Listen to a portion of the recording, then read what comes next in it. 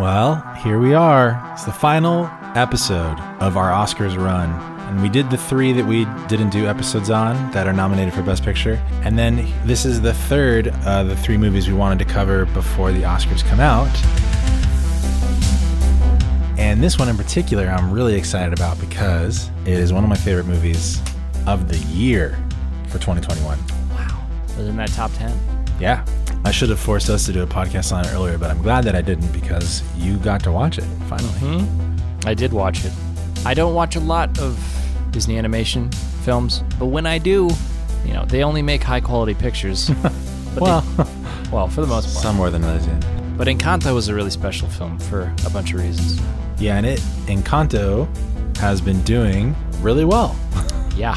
And is nominated this year at the Oscars for Best Feature-Length Animated Film and might take the cake, in my opinion. I think it could. I think it will. But let's get into this movie. It is directed by 3 people. Wow.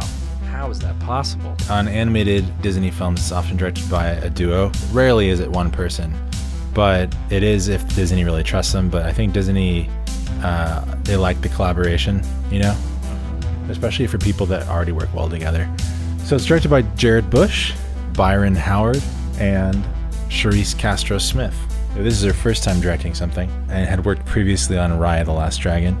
Byron Howard had previously directed Tangled and Zootopia, and Jared Bush had also co-directed Zootopia. And that was another film with massive racial, I wouldn't even say overtones, because it was staring you in the face the whole time.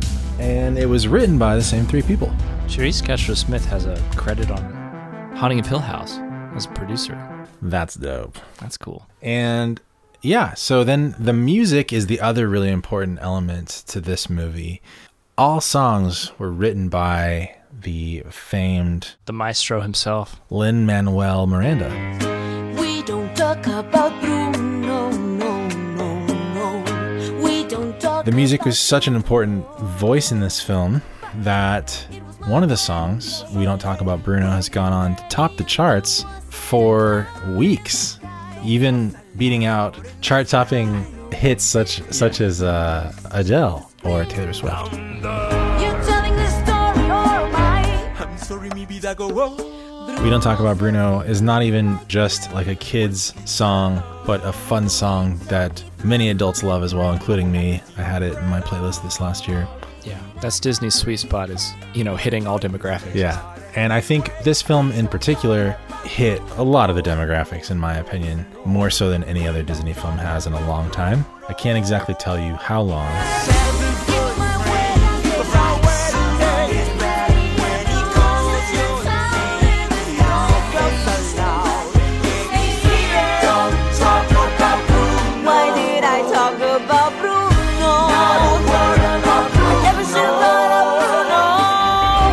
Let's talk about the look and feeling of this film. It takes place in Colombia and adapts a lot of the Colombian aesthetic into it. And the production design was by Ian Gooding and Lorelei Bove. Ian had worked on Princess and the Frog, Moana, Chicken Little, and Lorelei, same stuff. Big Hero 6. Yeah, and it was edited by Jeremy Milton. They even have 3 cinematographers listed here. It's because cinematography is a completely different thing in animation. It's actually really interesting. The animator animates the subjects in the frame, and they animate everything that's happening in the frame. Then the cinematographer takes that animation and that 3D setup, and then they position the camera wherever they want within the animation. And it was very dynamic in this film. Yeah. I don't have a lot of Disney animation to compare it to, but the camera was working overtime in this movie. Really, the musical numbers were always high energy and flying around the Colombian village. Yep. The magical house, the casita. The casita. And this was the first film I actually took my daughters to. Ada was there too? In the theater. Yeah, crawling all over Allie. Was she like cool? Nope. But Gwen loved it. Nice. And then this movie dropped on Disney Plus like a month and a half later on Christmas Day. Christmas Eve, I think, actually, because we were watching it on Christmas Eve while we had COVID. Good times. A very COVID Christmas. But then Encanto took over for Gwen, and we've seen it many, many times now in our household. It's been on a lot, if you know what I mean. You like to loop those Disney movies, I know. Yeah. So let's talk about the cast, because that's also really important. Everyone is racially, I don't know, parallel to Sure. I like that. to the characters that they're portraying. But first and foremost, Mirabel is played by Stephanie Beatrice from Brooklyn Nine-Nine. Yes. And she does a great job. She nailed it. I at first did not think that it was her, because in Brooklyn Nine-Nine, she's like kind of like a tomboy. Yeah. And she's got that Deadpan. deeper register. Uh-huh. And I was like, no way is this Stephanie Beatrice. She's like way too high, and she's singing like a little teenager, really high pitched. She can sing. Mom. Anyway, and her abuela, Alma, was played by Maria Cecilia Botero. And she was great. I love the voice of her in this movie, the abuela. Mirabel's older sister, Luisa, Jessica Darrow, played her. That's the strong sister. There is... The strong sister.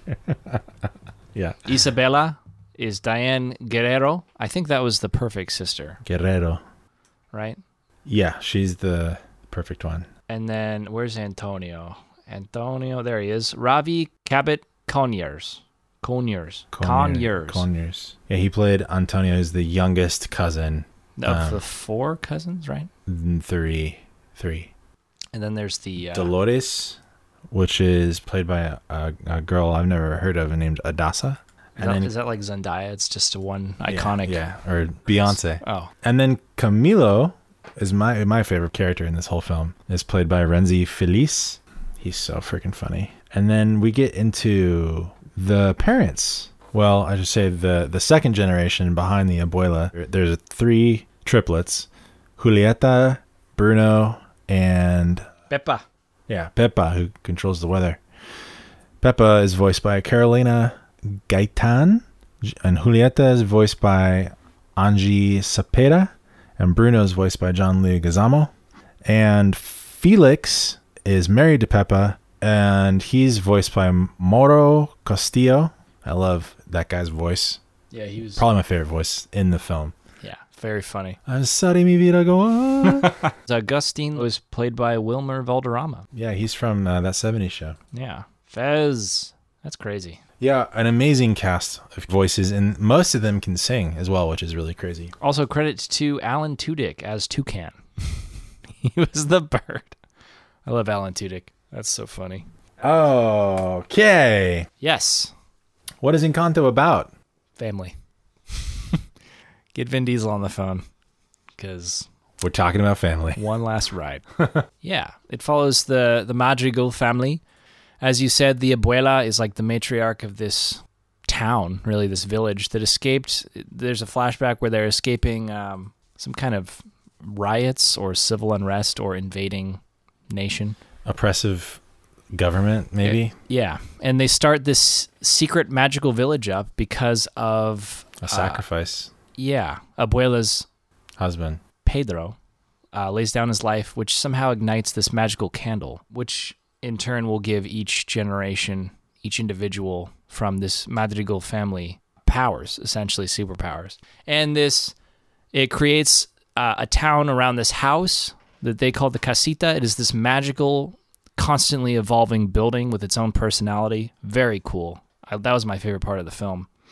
Really? I'm a sucker for weird fiction, and somehow the shape-shifting house just really tickled me pink. I mean, I was immediately... it reminded me... I don't know. I'm not going on a rant. I'm not going on a rant. It was cool. So anyway, yeah, and then the abuela has, like you said, 3 kids. Yep. And then those kids have kids.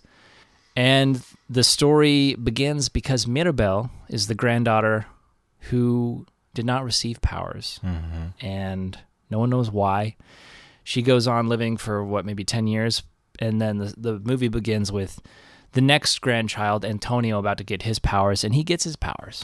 We should say that the casita has these rooms, these doors that kind of appear. And then on the specific birthday, the coming of age, I don't know what the actual age is, probably like 10 or something like that. The doorknob to the door sort of appears for that person, and they open the door, and then the door magically turns into an image of what their gift would be. And then they can open up that door and they have a new room. So it's kind of like the house kind of exists kind of like outside. It's paracausal. Yeah, space and time, that kind of thing. It's It's bigger on the inside. What did we call that? Like a pocket dimension? Yeah. Or like the TARDIS from Doctor Who. Bigger on the inside. Yeah, so Mirabel doesn't get a room. She has stayed in the nursery the whole time with Antonio up until Antonio getting his own room, which is important for the story. I'll talk about it later. But feels bad to be stuck in the nursery and you're 16 or whatever. Yeah, there's something to be said there. But she continues to be optimistic and upbeat regardless of her situation. Anyway, then what happens after Antonio gets his gift? Yeah, she gets sent, well, not sent on a quest, but she has this portentous omen, this kind of foreboding vision where the house is cracking and the magic is going out.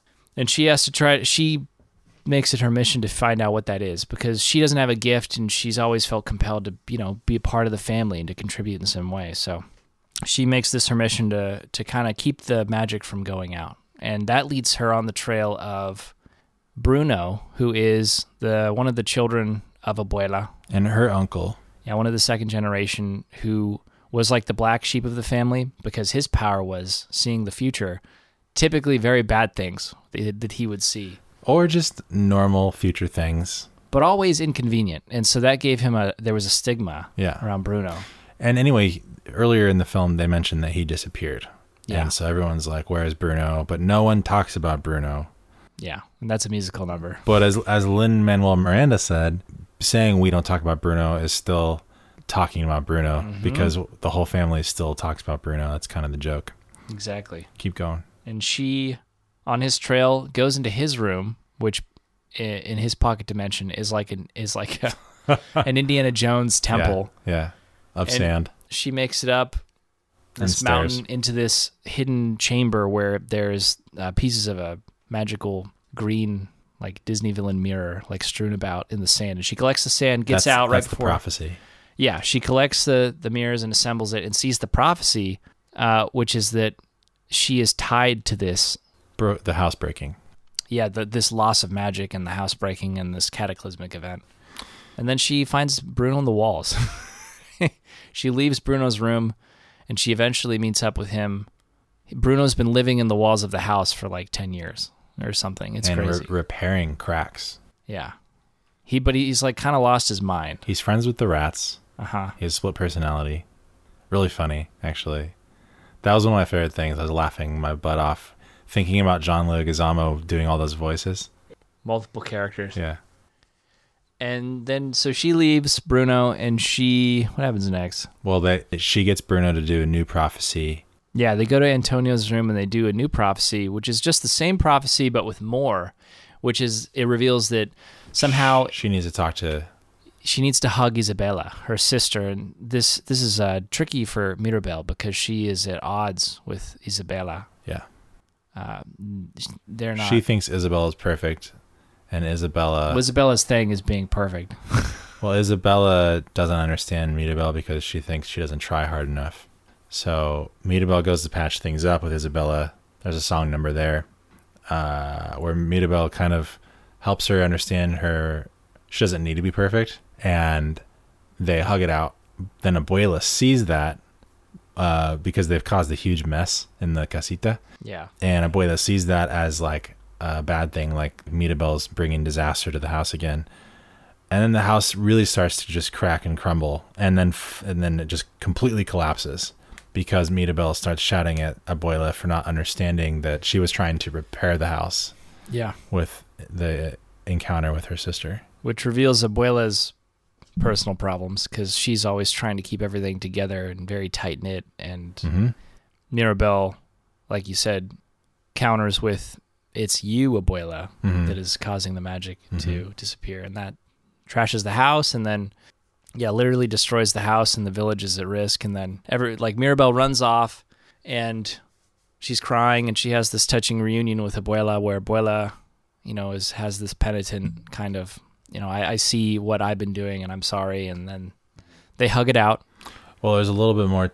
Yeah, there's this really well-received scene of Abuela kind of telling her story and realizing the thing that she was trying to do the whole time, which was create a safe place for her family, for her kids, and realized that at a certain point it became more about the image than about what it actually should be about, which is protecting her family and putting her family first. And that's told through this really beautiful song written by Lin-Manuel and sung in Spanish by Sebastian Yatra. Dos oruguitas enamoradas pasan sus noches y madrugadas. Amazing voice, and I love how he sung this, but that tells the story of Abuela and, again, her husband kind of becoming almost like refugees in a way, and her husband sacrificing himself to save the family. Hay mariposas, no se aguanten más, hay que crecer, aparte y volver, hacia adelante seguirás, ya son milagros, rompiendo crisalidas, hay que volar, hay que encontrar su propio futuro. But anyway, Bruno runs up, ready to defend Mirabel, and Abuela just hugs him and diffuses the whole situation. They ride back. Then the Madrigal family, as well as the whole town, rebuilds the whole casita from the ground up, just with practical means, because at this point all the magic is gone because the candle burned out because of what happened between Abuela and Mirabel. And then a really touching moment, one that has made me cry many times. Stars don't shine, they burn, and the constellations shift. The family, in an ensemble number, basically calls out Mirabel for being who she is and affirming who she is and telling her, she is truly welcome in the family, and that they all see her as she is, and they offer her the doorknob. We see how bright you burn. We see how brave you've been. Now see yourself in turn. You're the real gift, kid. Let us in. Open your eyes. Abre los ojos. What do you see? And as she goes to turn the knob, magic disperses from the knob throughout the whole house, and she brings the magic back. Woo! And everybody gets their powers back, except for Mirabel. She doesn't get a power. Her power is saving the day. But then, this is where I was talking about the rooms. It shows very briefly in a pan that all of the rooms are now blank again. That means that everyone has to go find a new room and open a new door, which was also really powerful imagery. I'm really glad that they put that in there, because I was left thinking the whole time, I was like, is Mirabel gonna have to stay in the nursery again? Like, can't she just get her own room? So I think they left it open-ended, and that's where the movie ends. Until Encanto 2. It's done so well. I think it actually is Disney's most successful animated film ever of all time, as far as like money's involved. Yeah, that I feel like it is highly likely we'll be getting an Encanto 2. The search for more money. There's a ripe world to tell stories in. It really is, because I left that movie going, wow, I could have sat through another 2.5 hours of that. So I could definitely see sequels. I have watched a lot of YouTube videos and like of behind the scenes and stuff about this film. One of the most interesting ones I saw was a fan theory stating that Mirabel's power and the reason she didn't get a room was because she's the person who is actually replacing Abuela. The governing over the family and their powers and gifts shifted when she didn't get a door. And that's why the house crumbled when Abuela could no longer uphold it. And then why Mirabel was the one to bring the magic back. they both are coming from people who don't have a gift or a power, I like that. and that she's now going to become keeper of the or flame. is the keeper of the new gifts and stuff. So what would be interesting if that theory was true, if that played out in Encanto 2, the dynamic between Abuela having to come to terms with her not being in charge of the family or the gifting anymore, but Mirabel being the overseer of the family's gifts and stuff, or the flame of the candle, like you were just saying, would be a really interesting dynamic. I think they should jump forward another generation or two. I agree with that too. I think it'd be rad to see Dolores got together with Mariano, who was betrothed to Isabella. But not out of love. But it'd be interesting to see, even like 10 years down the road, Antonio would be older, but a lot of them could remain and look the same. Yeah. And have Dolores have a couple kids with powers, at least have that dynamic of adding a couple new elements. But anyway, yeah, I could talk about Encanto for a long time.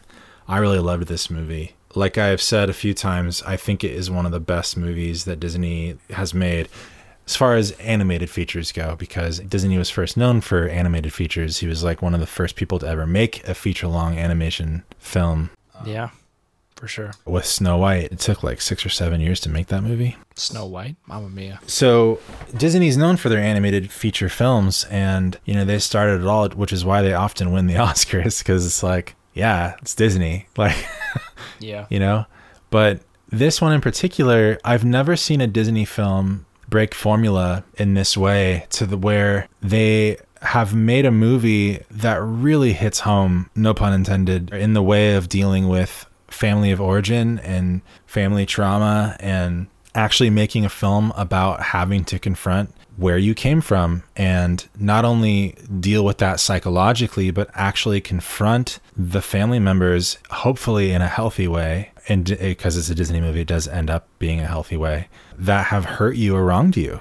And I've never seen, I mean, we hardly see movies like that just in general, let alone a Disney animated feature about confronting your family of origin, like specifically family members that you grew up with in your same household, and having to deal with that head on. And I thought that was so brave and a beautiful sentiment, and something that is important to pass on to the next generation. And I really hope this is a new formula that Disney is hoping to implement going forward in this style of filmmaking, as they continue to put out a new animated film every year or two, because I think it's really important to actually learn about how to navigate the unspoken things that we all feel, and that we're often handed from how we grew up, and navigate the world as an adult. And I think that this movie like sort of paves a road to navigate that, you know? Yeah. Well said. It's beautiful. I think they will keep the ball rolling on that idea. Mm-hmm. Seeing the success from it, but also just the last few movies that have come from Disney and Pixar have focused on cutting a little deeper, I think, and also covering different cultures from around the world. Sure. You know? But yeah, you nailed it. If I had anything else to add, I would say I love the way in which it tackled both sides of the self-worth topic, you know, focusing first and foremost on Mirabel, who is the one without the gift, and her struggling with not being special. Right. You know, so many kids can probably connect with that, you know, whether it's sibling rivalry or just in the larger sense of the word. I love that idea. That's one of the reasons I liked the new Blade Runner so much, is because Ryan Gosling is struggling with the fact that he is in fact not special, and that he has to find his own worth, that it's not about what's assigned to you as an individual. So Mirabel goes out and she has to make something for herself and find her own self-worth. Yeah. But they also covered the other side of that. And my favorite part of the movie was when they first show you, Luisa. yeah, like the siblings, and how all the siblings are, well, most of them anyway, the ones they show you, like Luisa and Isabella, are damaged in their own way. I'm the strong one, I'm not nervous, I'm as tough as the crust of the earth is. I move mountains, I move churches, and I glow 'cause I know what my worth is. The weight of their gift is like a burden, and they are constantly worried about what would happen if they don't either live up to that expectation, you know, like what are they without their assigned worth. You know, the family has given them this gift and they have to perform. And like for me as a firstborn, I don't have any gifts that I'm here to, you know, celebrate. But I have often felt like, you know, that kind of Surface pressure. yeah, there's that pressure. Exactly, that's what Luis's number was called, I think, right? Yeah. She's talking about the pressure, and she is like the strongest woman, you know, in the world. And she's like, I'm always worried about what if I can't carry this weight of the family. Pressure like a grip, grip, grip, and it won't let go. Whoa. Pressure like a tick, tick, tick, till it's ready to blow. Whoa. Give it to your sister and never wonder if the same pressure would have pulled you under. Who am I if I don't have what it takes? No cracks, no breaks, no mistakes, no pressure. So to flesh out both sides of that, both the struggle of not having the gift and having a gift Yeah. was really cool. Yeah. I agree. And I enjoyed that, how they did that. There's a lot of characters with depth in this movie. Totally. I just made something unexpected, something sharp, something new.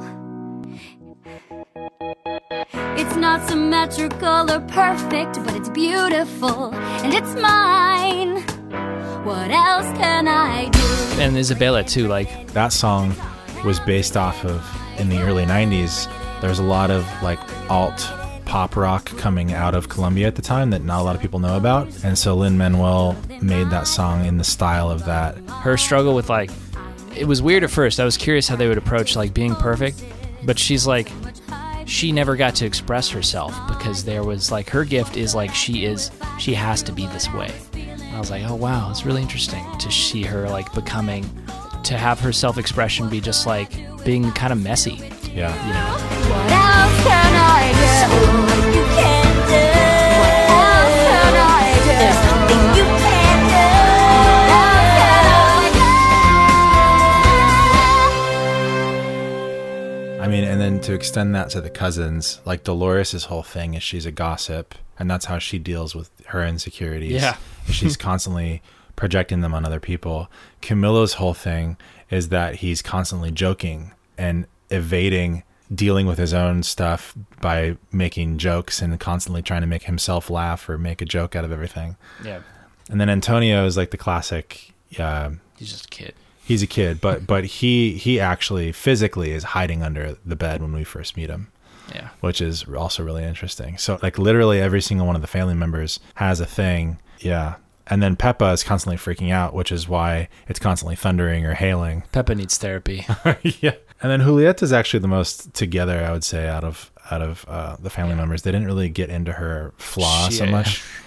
She's But- like the glue holding everything together. But she was the one who I feel like was trying to uphold the standards that her mom had.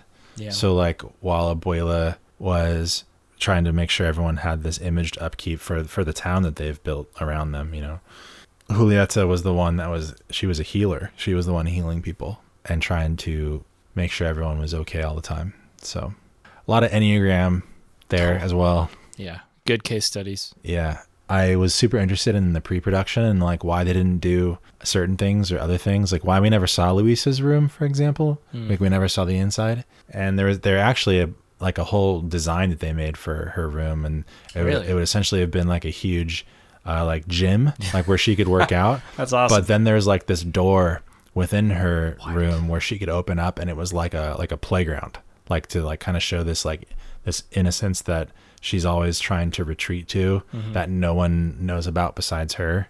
That's cool. Yeah. I'd love to see more of that. And then they had other characters that then got replaced by the characters that they chose, obviously, but other characters had different powers, and then they ended up using the ones that they used for a specific reason. But Yeah, the powers they chose were very much a part of the characters, so I'd be curious what else they could cook up. yeah, I really hope, like you said, if they do skip a generation or go forward a little bit, that we see more. I think that'd be really cool. Encanto 2. Yeah. Yeah. So we've talked about surface pressure. We don't talk about Bruno. We've talked about Dos Oruguitas. We talked about Isabella's song and her coming up with the cactuses, and the opening song. Welcome to the family Madrigal, the home of the family Madrigal.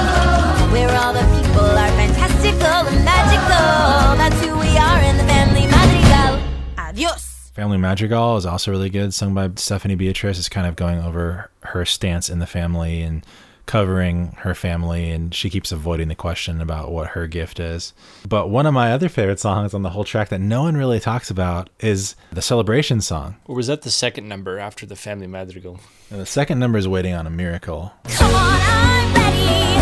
I'm patient and steadfast and steady.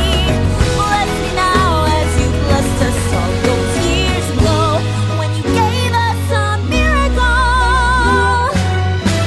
Which is also by Stephanie Beatrice. That's like her anthem. That's where the character declares their biggest problem. Right. That always happens in a Disney film. The Celebration song is called Colombia Mi Encanto, and it's sung by Carlos Vives, who's like a really famous Colombian singer, and he's got this super quality voice. It's the song that happens at Antonio's party, and then it's the song that the credits play through when it cuts to the credits at the end. But it's supposed to mirror, like classic Colombian fiesta style music. And Oh, yeah.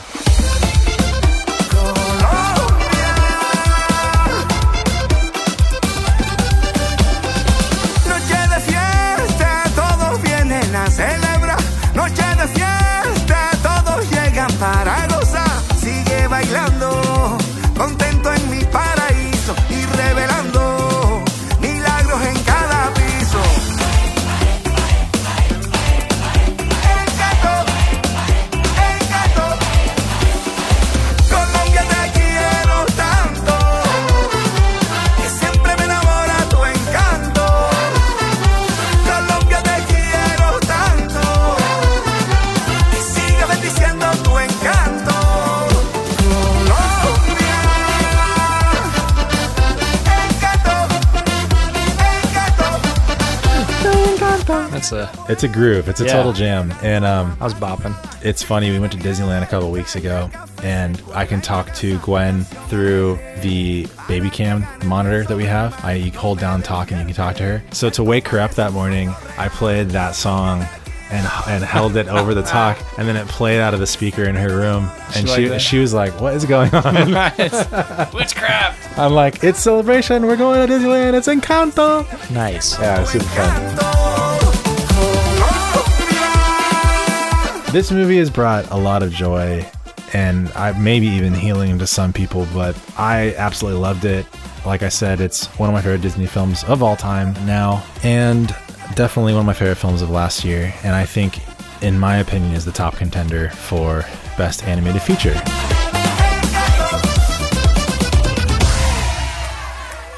You want to talk about what it's up against really quick? Yeah. I think we might have glossed over it on the Flea podcast. Encanto. We also have Luca. Was that... That was another Pixar. Yeah. Disney animated as well, but with Pixar. And then we have Flea, which we did a cast on or have. Yep, that was our last one. We got The Mitchells versus the Machines. Yeah, it's a straight to Netflix animated, which is actually really good. Yeah, a lot of people like that one. Should check it out. And then Raya and the Last Dragon. Raya and the Last Dragon was another Disney animated film that came out last year, but was more in the style of a princess film, but it was more like the princess as a badass, and it takes place in China, and she kind of goes throughout the land, healing the land. It was actually a really good story, really similar to Encanto as far as themes and healing and getting along with people that are unlike you, that kind of thing. Huge. Yeah. I didn't realize that was Kelly Marie Tran who played Raya. Yeah. That's a crazy cast. Holy smoking. Awkwafina, Sandra Oh, Gemma Chan, Daniel Day Kim, Benedict Wong. Gemma Chan. Gemma Chan? Gemma. I'm Jabe. And this is Steven. And this is the Cult Popcast. And I'm rolling my eyes at you, Gabe. I'm Jabe. No, but Raya and the Last Dragon is actually really, really good. I would recommend checking that out too if you were interested. But Maybe I will. Is Encanto the beginning of my Disney animated film binge? we have talked before about going back to the first animated feature that Disney's done, Snow White, and watching every Disney animated Because I've seen very few. on the Cult Podcast and covering them in video format for the Cult Podcast. Let us know if you want us to do that, listener. That would be a lot of work. Or would it just But be like it'd be super fun. That'd be a lot of movies. Have you seen like everything? I've seen most of them. There's a lot of straight to video stuff that I haven't seen, and we probably wouldn't cover those. But I've seen most of everything else. The big ones. Yeah. I couldn't imagine one I haven't seen. Have you seen Cinderella? Maybe once a week. How many dwarves are there with Snow I White? watched that movie. 7. Yo, I could name all the dwarfs. Yeah, you could recite those movies now that you have 2 daughters. Anyway, so this has been our Encanto podcast, and I'm so glad we got to do it because it would have been a real shame, I think, if we didn't cover this film in its own episode because I loved it so much. It's that good. And I'm happy that you got to watch it. It means a lot. It means something to me that you took the time to watch it. I'm glad I watched it. It was good. I mean, if nothing else, I had a large amount of good faith stocked up after Soul, which was like one of my favorite movies of, was that last year? 2021? 2020. 2020. It came out on Christmas Day in 2020. I loved Soul. Yeah. Yeah. So these movies are always good, though. Like, I really want to watch Raya, because I know that's like a much more magical film. I mean, this was magical, but... It's much more like princess fantasy. story. Yeah. We got dragons. The Last Dragon. Remember Mushu from Yeah. Mulan? Vaguely. He's not in it. That was Eddie Murphy, right? Yeah. But, yeah. Go check it out. If you haven't seen it, go watch Encanto. I've seen it 100 times. Would you watch it 100 more? Yeah. There you go.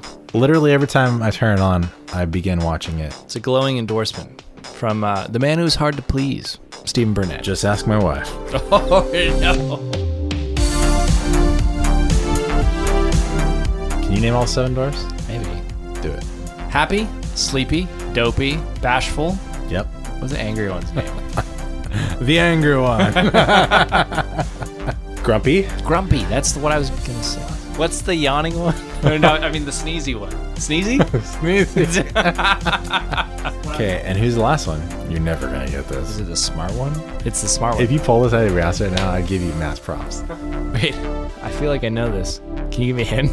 Give me the first letter. It's not N and a Y. Think of someone you'd go to receive intelligent advice from. No. Oh, is it Doc? Oh my gosh. You got it. Told you it was in there somewhere. Wow.